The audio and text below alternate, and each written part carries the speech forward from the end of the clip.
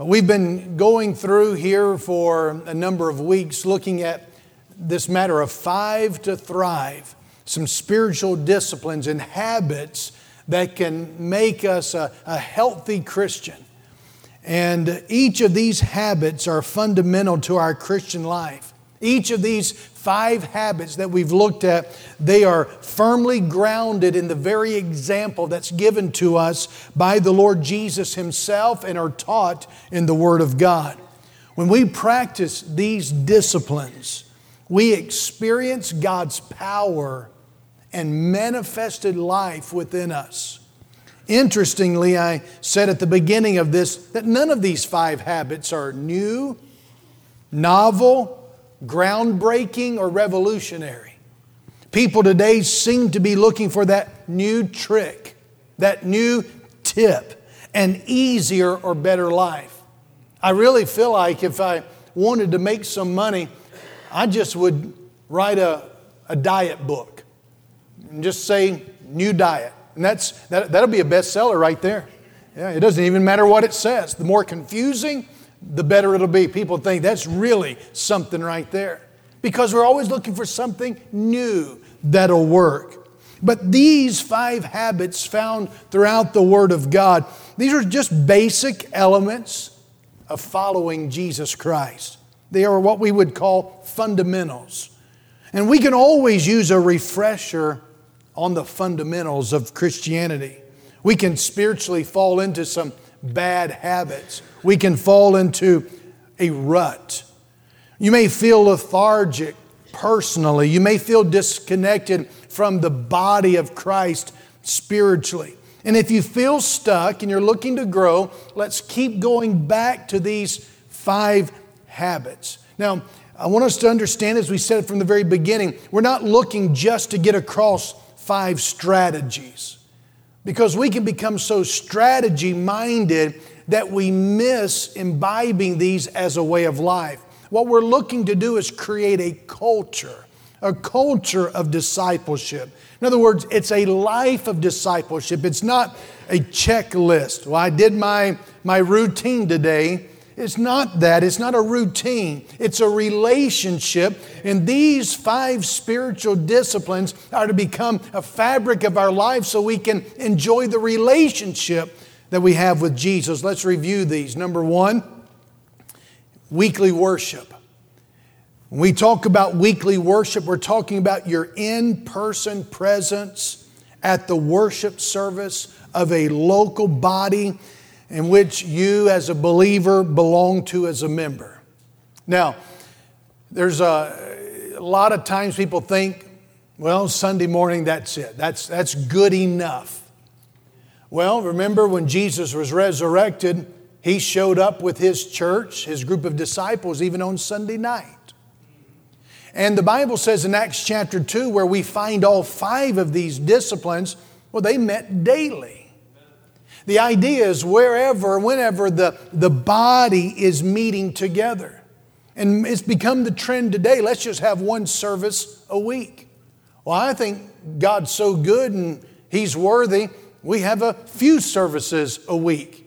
And the truth is, we don't need Him less. We need Him more. And if you don't think we do, just read the news. Weekly worship. Number 2, we talked about daily prayer. Prayer is just simply talking to God. You can talk to Him. We get excited if we get tickets to go see our favorite athlete or get to see our favorite star. But I want to tell you, everybody and anybody ought to pale in comparison and be anticlimactic if you were able to talk with the King of Kings, the Creator of the universe. And you had a chance to do so this morning, even just a few minutes ago. And because of what Jesus did on the cross 2,000 years ago, you can talk to Him anytime. Daily scripture reading. We talk about daily scripture reading. We're talking about a regular time each day when you read the Bible. It's a good idea that you start out your morning reading the Bible. It's a good idea that you check your roadmap before you go on your journey through the day. And getting into the Bible, it's a good idea to have even a schedule, something to help you keep on schedule. So it's just not random. It just picks something here and picks something there. No, you want to have a systematic way of doing it. Why? Because if you fail to plan, you plan to fail. And it just gives you a guide. What's the whole purpose? So you can check it off and get a certificate at the end of the year. No, so that you can allow the Word of God to do its work in your heart, transforming your life and helping you know the very mind of God. See, a lot of the things that you want to know, God's already told us. He's already given us His opinion about it. It's in the Bible. And you want to be able to have a steady intake of God's Word. And then we talked about number 4 last time we were together, looking at regular giving.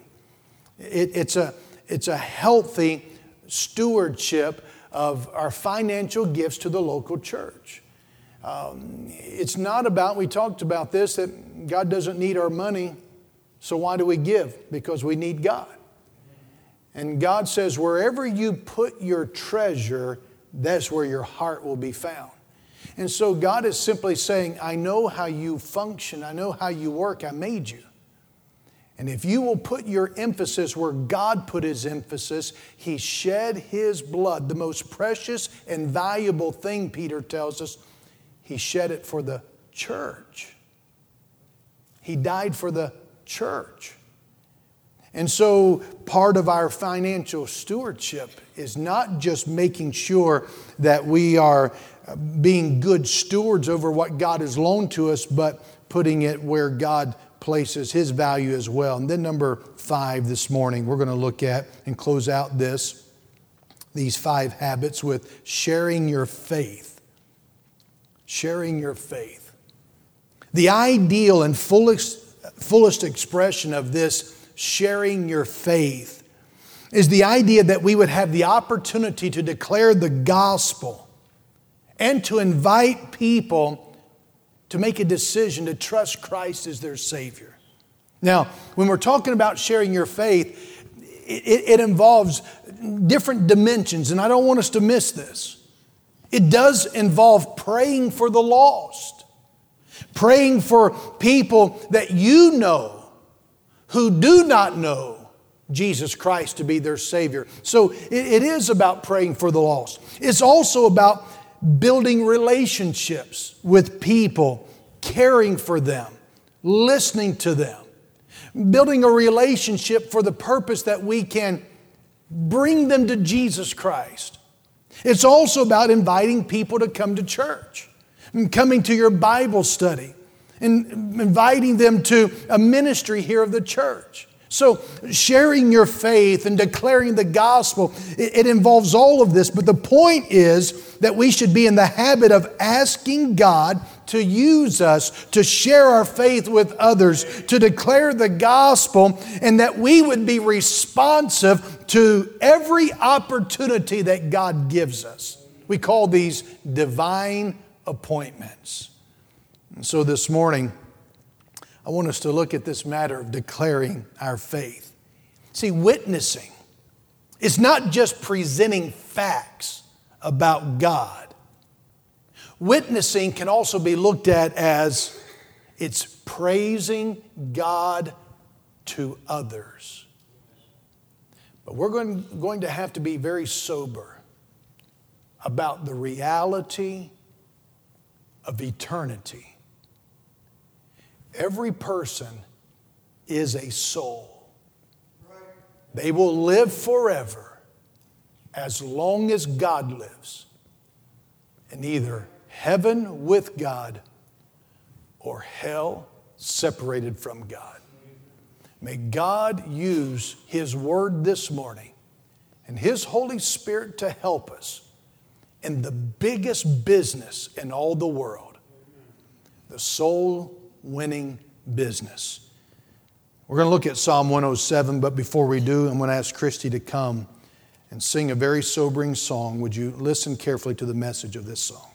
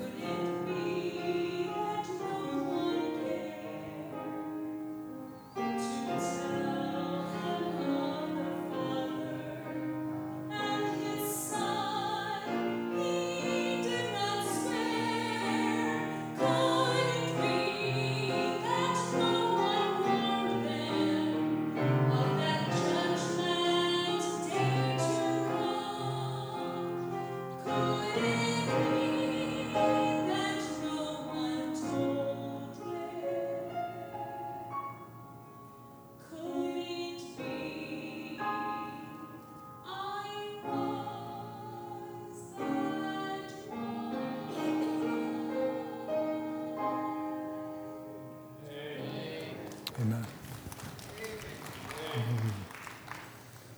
Have you ever wept over a soul?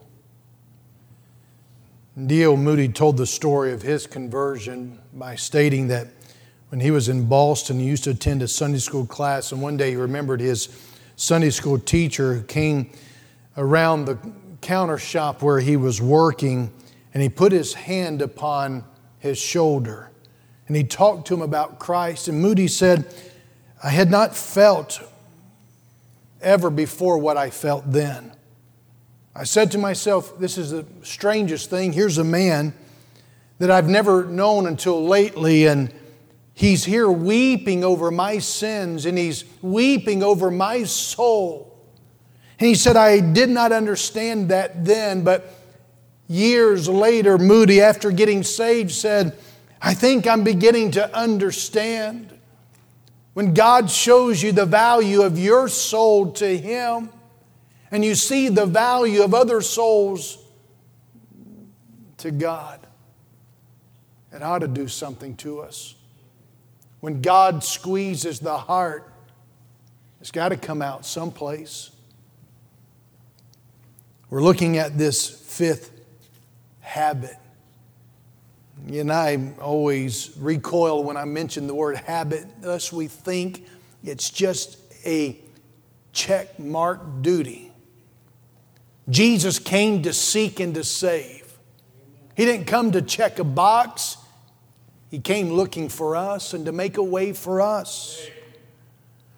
Witnessing, as I mentioned, is not just presenting facts about God. It's about praising God to others. When you've experienced the grace of God, you should share those truths with somebody else. In other words, we're talking about making much of Jesus this morning. Making much of Jesus tonight. Making much of Jesus on Monday. And then try it again on Tuesday. And then you have some other days of the week and continue to make much of Jesus. Matthew 12:34 says, out of the abundance of the heart, the mouth speaks. In other words, speak and be a witness and give your testimony out of the overflow of a grateful heart. Psalm 147 verse 1 teaches us, praise is comely. The word comely means it's fitting. When you praise and boast on God and talk about Him, it's fitting for a child of God who's experienced the grace of God to praise Him. Nothing is more beautiful than a believer filled with gratitude, sharing that good news with others. Titus 2 and verse 10 says, we should adorn the doctrine of God, our Savior, in all things.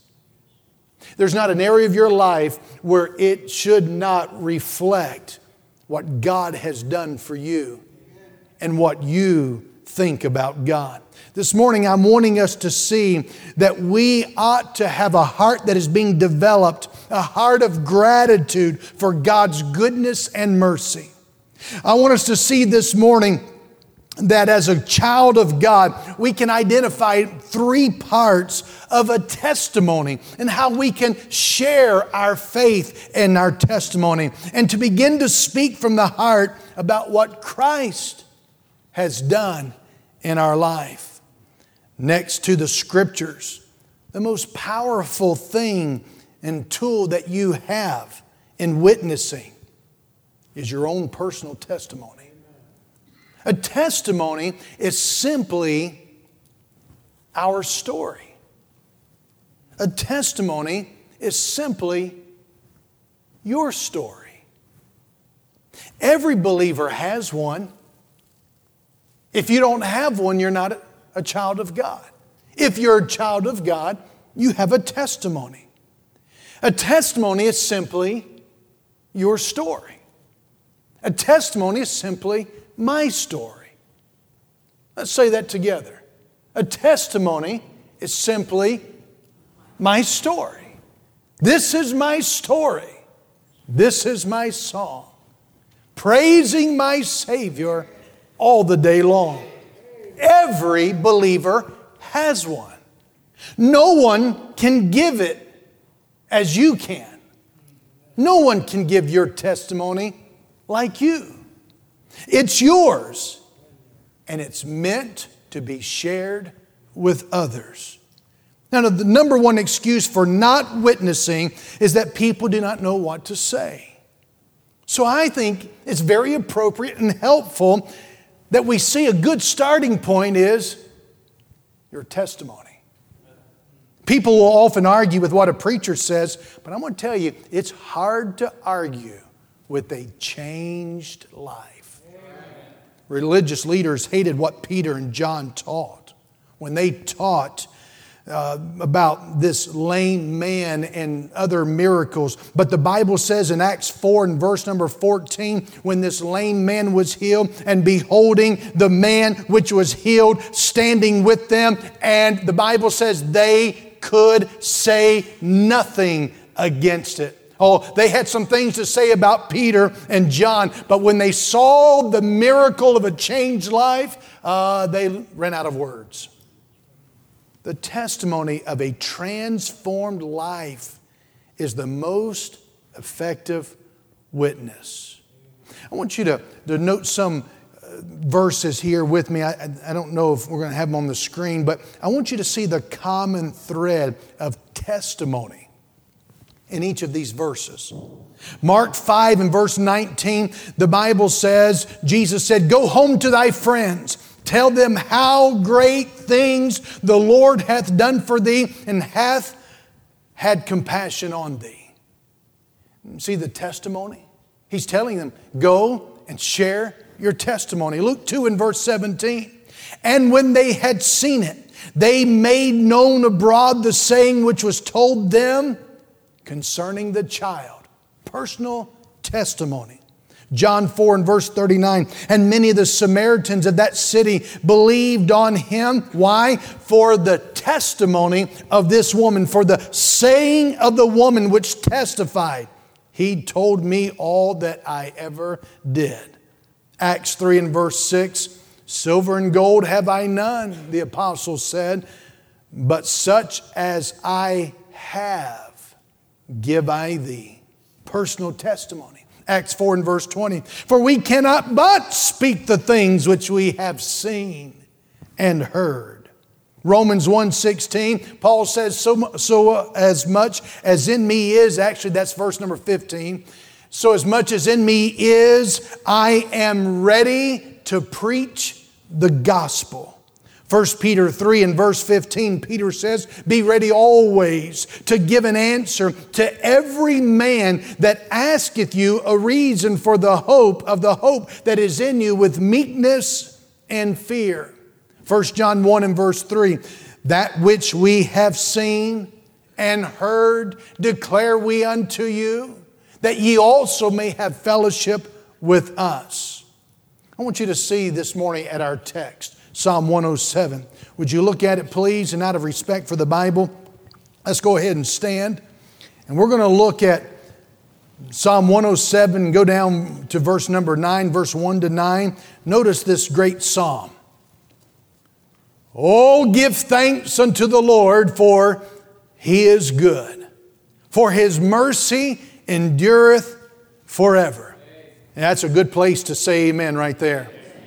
"Let the redeemed of the Lord say so, whom He hath redeemed from the hand of the enemy, and gathered them out of the lands from the east and from the west, from the north and from the south. They wandered in the wilderness in a solitary way. They found no city to dwell in. Hungry and thirsty, their soul fainted in them. Then they cried unto the Lord in their trouble, and He delivered them out of their distresses. And He led them forth by the right way, that they might go to a city of habitation.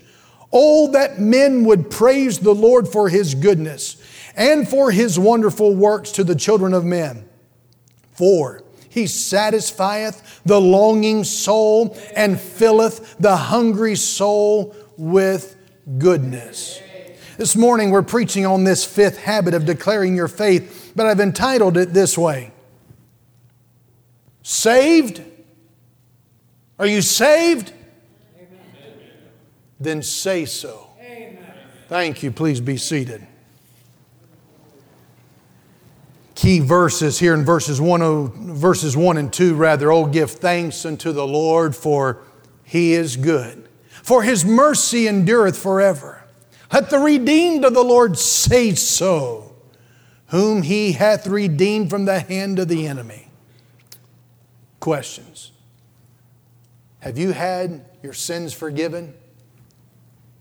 Do you know the Lord Jesus in a personal way? Has the love of God become real to you? Is heaven your destination? Not getting any answers there. Is Christ your companion? Then say so. The context of this in chapter 107, the psalmist exhorts God's people to give thanks because of how gracious God has been in redeeming His people. The word redeem is this word of buying. Peter talks about Jesus bought us with His precious blood. Jeremiah uses the word redeemed quite often, and he's buying us back. The idea from the slave market of sin. And here the psalmist is saying to the people of God, He redeemed you. He delivered you from the Babylonian exile, and He gathered you back into the land. Now, the emphasis in chapter 105 is on Israel's exodus coming out of Egypt. In chapter 106, it is on God's long-suffering care for His people. But this psalm, this chapter 107, it focuses on the Lord's redemption of the nation from captivity in Babylon. So you see that God's always been about this matter of redeeming His people. Now, when we get saved, that's a one-time event. Saved from sin and hell, as we would think about. Jesus died one time, buried one time, resurrected one time. And so it takes one time to call upon Jesus to be your Savior and to invite Him into your life and to make Him the Lord and leader and master of your life. But throughout the Christian life, He's all about delivering us. He's all about the abundant life. He's all about this poor man cries and the Lord will hear him and save him out of all of his troubles. And so the circumstances described in this psalm, the context, yes, is this, that it applies specifically to Israel. But it's a psalm of testimony. It's the song of Israel's deliverance. But this can be the testimony of any saved child of God. Now, witnessing, sharing your faith, declaring the good news, it ought to be done out of a heart of gratitude and a spirit of joy. You read through this entire psalm, you can do it later, and you're going to find stages in Israel's history where there was repeated mercies in every circumstance. Every believer's testimony is different, yet each testimony of a child of God will have similarities. Details will vary, but the truth remains. That is, our story is all about God's mercy in our life. Now, there are three parts to a complete testimony of a Christian. It's the story of our life before Christ. BC. Before you came to Christ. Before God saved your soul. It's then, number two, the story of how we came to know Christ. And number three, it's the story of what Christ means to us now that we are saved. Number one, it's the story of our life before Christ. Number two, it's the story of how we came to know Christ. Number three, it's the story of what Christ means to us now that we are saved. Look at it again. Number one, the story of our life before Christ. This is the most difficult time of your life. Sometimes people think, no, the most difficult time is when I got saved. Not if you're really saved, it's not. The most difficult time is when you were a stranger, an alien, an enemy of God. When you were in death and darkness, when there was no hope found within. But when you came to Jesus, all was changed.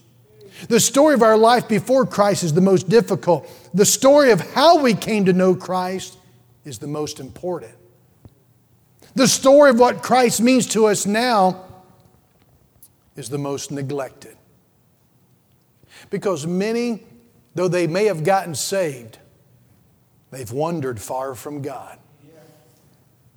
This psalmist's testimony in Psalm 107, it gives us all three parts. If we're going to be effective in a culture and a life of being a soul winner, a witness for Jesus, we've got to understand this dynamic. Oh, I thought about just going through and giving us some facts and giving us some motivation, but I really believe that a lot of it is found in the very element of what God's people faced in the Old Testament that's to carry over in the New Testament, and that is, I'm not just telling people about Jesus, I am praising Jesus to people. I want you to see number one. The testimony and witness of every Christian, it says this: I once was lost. I've heard the songwriter say, before I got saved, I had to get lost. And a lot of people are on the church roll of a membership, but they never got saved. You can join a church and still not be saved. The church can't get you to heaven, only Jesus can. Notice verse 2 through 5. Let the redeemed of the Lord say so, whom He hath redeemed from the hand of the enemy, and gathered them out of the lands from the east and from the west, the north and from the south. They wandered in the wilderness in a solitary way. They found no city to dwell in, hungry and thirsty. Their soul fainted in them. What we're hearing is a description, a condition of Israel before she was delivered. And it provides a vivid picture of life before God. See, by emphasizing this spiritual discipline and encouraging you to share your faith, what we're assuming is that the Bible's true when it teaches all are lost without Jesus. In verse 2, we see the truth. He says, the psalmist says, I was in bondage to the enemy before receiving Christ. In other words, to redeem, again, is to buy back. Verse 3 and 4, we find this concept that we just read. He's saying, I searched for something to fill the emptiness before receiving Christ. In verse number 3 there, he's talking about, verse 4, solitary. It's a reminder that without God, we are alone in this world. You may be in the midst of a crowd. You may have you might be the leader of the pack. But without Christ, you're alone and solitary in this world. King Solomon testified that life without God is emptiness, vanity, and vexation of spirit. Ecclesiastes 1 and verse 14.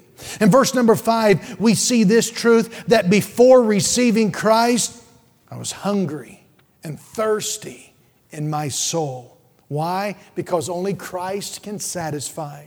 Believers who have been saved for some time can unintentionally speak down to others. But we must explain that we're all sinners needing God's mercy, and we never get past needing the mercies of God. Don't ever forget the pit that Christ saved you out of. Never forget where you were. Never forget that before Christ, without Christ, you were starving, hungry, thirsty, empty, solitary. Let me say this as a reminder on this part of your story. When you're sharing your story with somebody, spare them of the details. I mean, where it's convenient, you can, but don't give your entire life story. It's not your life that makes a difference. It's the life of Christ that's to make the difference. So stay on the subject of salvation. Do not share sordid details about your life in sin. The point is you want to glorify God, not glorify your sin. Do not use religious jargon either. In other words, explain your terms and speak in an understandable way. Great way to test whether or not your testimony makes sense is try it on a first grader. You may want to stay away from using such phrases such as the hypostatic union and the ordo salutis, and you say, I don't even know what those are, don't worry about it. But if you can't explain it where a first grader can understand it, then you probably are going to have a difficult time explaining it so a 50-year-old can quite understand it. Number 2, the testimony and witness of every Christian says, not only once I was lost, but number 2, one day I came to know the Lord. Amen.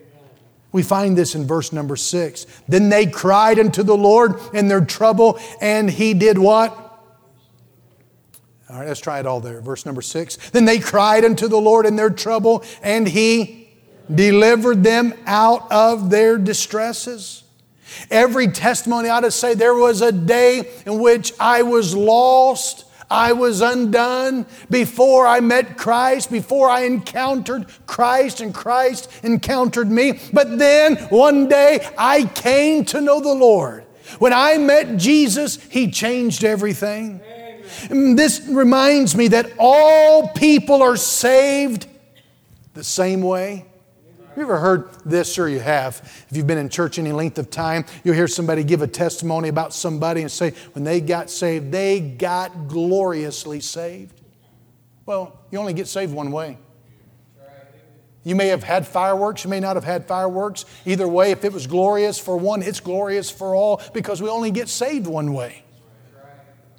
You've got to recognize your condition apart from God. Romans 3:23, all of us have sinned. Then you've got to call upon the name of the Lord in faith. Romans 10, chapter 10, verses 8 through 13. And recognizing that it's not my meaning it that saves me. It's not my sincerity that saves me. It's only Jesus and Jesus only that can save.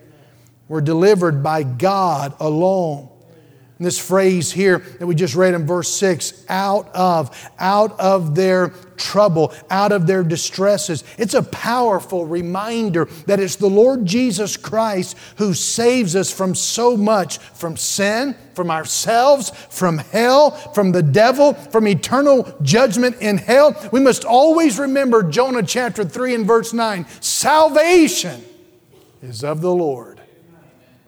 But not only are all people saved the same way, but I want you to think about this. When we're talking about the day we came to know Jesus and meet Jesus, we need to speak about Christ more than we speak about ourselves. See, the testimony is your story about Him. It's not your story. It's not my story. Oh, our stories might get sensational, and you might get a book deal out of it. You might get a TV show out of it. But that's not going to get salvation to somebody else out of our story. Our story ought to be about Him. It's Him. It's Jesus saves. Another thought here is do not major on minors. The circumstances surrounding how you got saved are not as important as the truth you came to understand.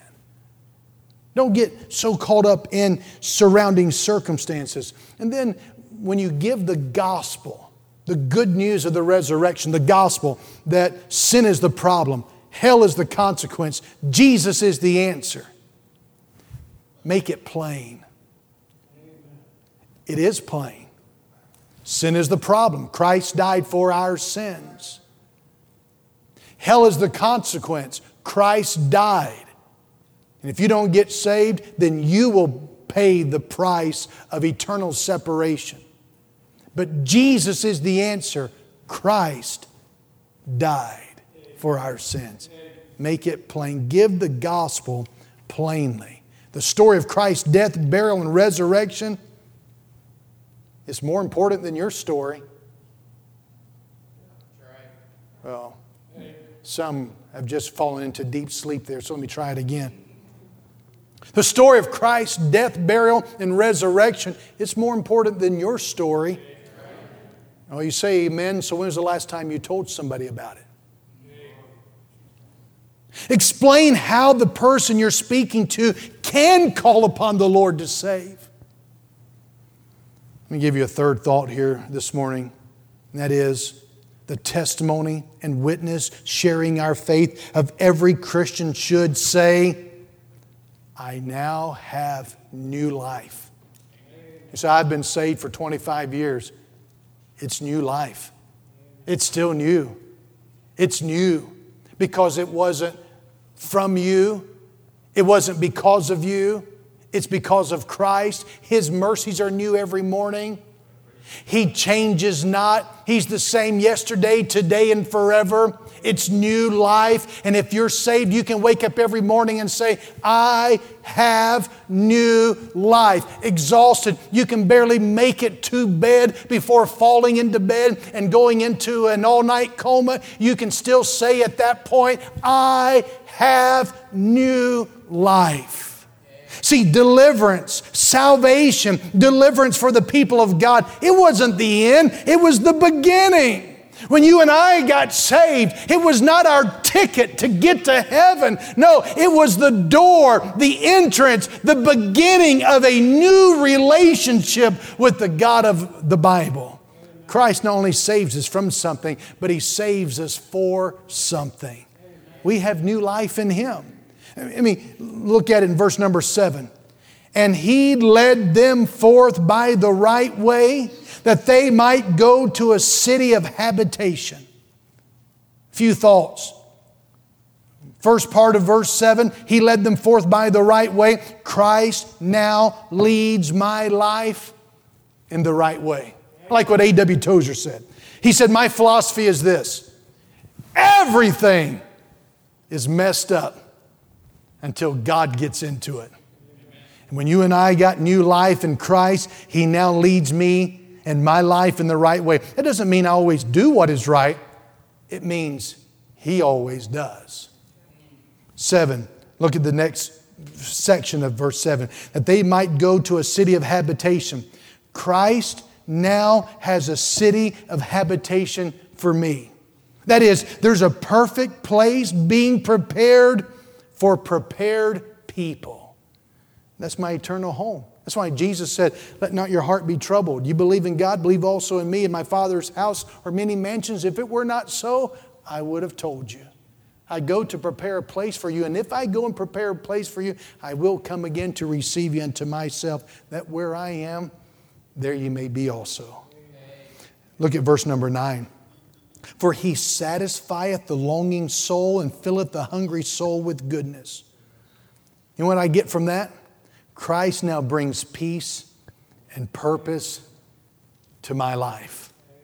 See, my salvation is not just past tense.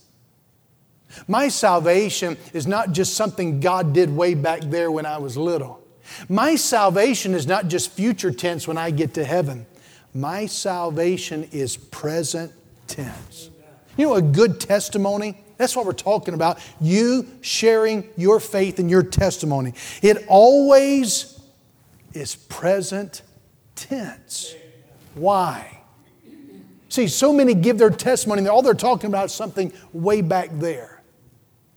And somebody can look at you and say, I don't know if I want what you have. You ever seen, talking about diet since you brought it up, I wish you wouldn't have brought it up earlier, but if somebody advertised a diet, you ever seen the people they use? And you look at them, you know enough to say, they Photoshopped that's not a real picture. But I always get the before and after. And I thought maybe someday I might get to be one of those models. So I'm working on the before picture right now, and I can do that. But you know how they do it. It's the same person. The light's darker for the before picture, and the person's pooching their belly out, and then they have a glamour shot for the second. Or they just Photoshop altogether. And they're saying, buy this product. And you say, that's not even, that is fake. What's the number there? 1-800 and, because it works. But if you're telling people, oh man, you need to get saved, I'm going to give you a tract and you read it, you'll get saved. And all the while you're sitting there, excuse me, I didn't mean to say that. I didn't mean to take God's name in vain. And laughing at a dirty joke and looking at someone going by who's not your wife and looking at her like you should look at your wife. And they see all this and you say, oh, you ought to get some of this. And they're thinking, well, I would like to see the after picture because you ain't got what I need. Every testimony ought to be present tense. You say, I don't really believe in cramming it down people's throat. But you believe in helping send them to hell, don't you? You say, I don't really like what you say. I don't really like what you think. Because my Bible says you will give an account and so will I. And one day you will look into the eyes of people who you knew in Revelation chapter number 20 before He cast them into the lake of fire. And they're going to say, why didn't you tell me? And here's the reason why we don't. Is because we've missed the present tense of experiencing God now. When you're describing this part of your life, don't ever give the idea that you're perfect or that your life is without trouble. You think about the apostles in the Bible, most of their time preaching, they're in jail. They're bloody.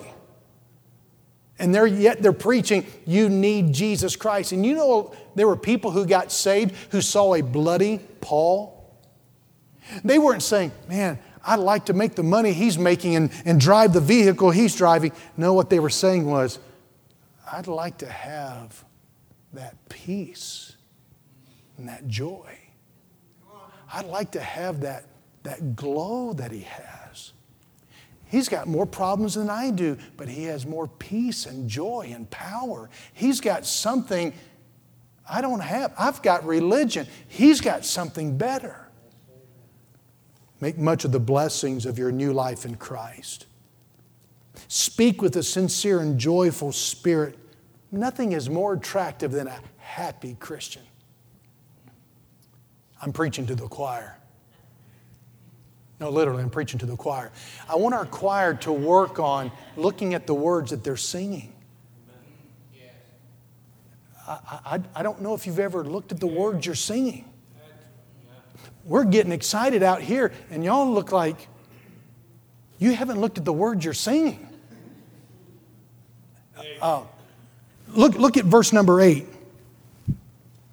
Oh, that men would praise the Lord for His goodness. Do you see the divine enthusiasm? Oh, that men would praise the Lord for His goodness and for His wonderful works to the children of men. The Apostle Paul, he repeatedly gave his salvation testimony throughout his life. Even when standing before kings, his standard message included how he came to know the true and living God. It is said that the Prince of Preachers, Charles Haddon Spurgeon, he gave his salvation testimony over 300 times in recorded sermons. He never seemed to tire of telling how Christ changed his heart. The old story was always fresh. Gypsy Smith. Gypsy Smith once said, there are 5 gospel records of Jesus Christ. Matthew, Mark, Luke, John, and the believer. Most people will never read the first 4. Now, let me encourage you from here. Try writing out your salvation testimony. When we went through netcasters, we had our netcasters do that. It just helps to write it out and be able to see it. Your life before receiving Christ. How you came to know Christ. What Christ means to be now that I am saved. Write out the talking points for each of the 3 parts of your personal testimony. Then find a partner, your spouse, your children, somebody at work, and say, hey, I just was preached to by my pastor on this. I want to try it out. Can I try it on you? Try it and see. Then work on speaking from your heart about the Lord Jesus Christ. Practice giving your testimony. Practice your testimony to at least one unsaved person between now and our next service. Now that's tonight. You can find somebody. Statistics show we've got more unsaved here in our county than saved. And to help, we're always trying to, we want to help. We just ordered some new tracts. These will be on the table when you go out. We've got these. R.B. Willett wrote this, and so I asked if we could get these. We ordered them, and this is a blessing in many ways. We've got our information, church information on here. One, it's a blessing because you can actually read it. You can read the tract, and that's a help. If you can't read it, what good does it do? You want them to swallow it? How is it going to get them if they can't read it?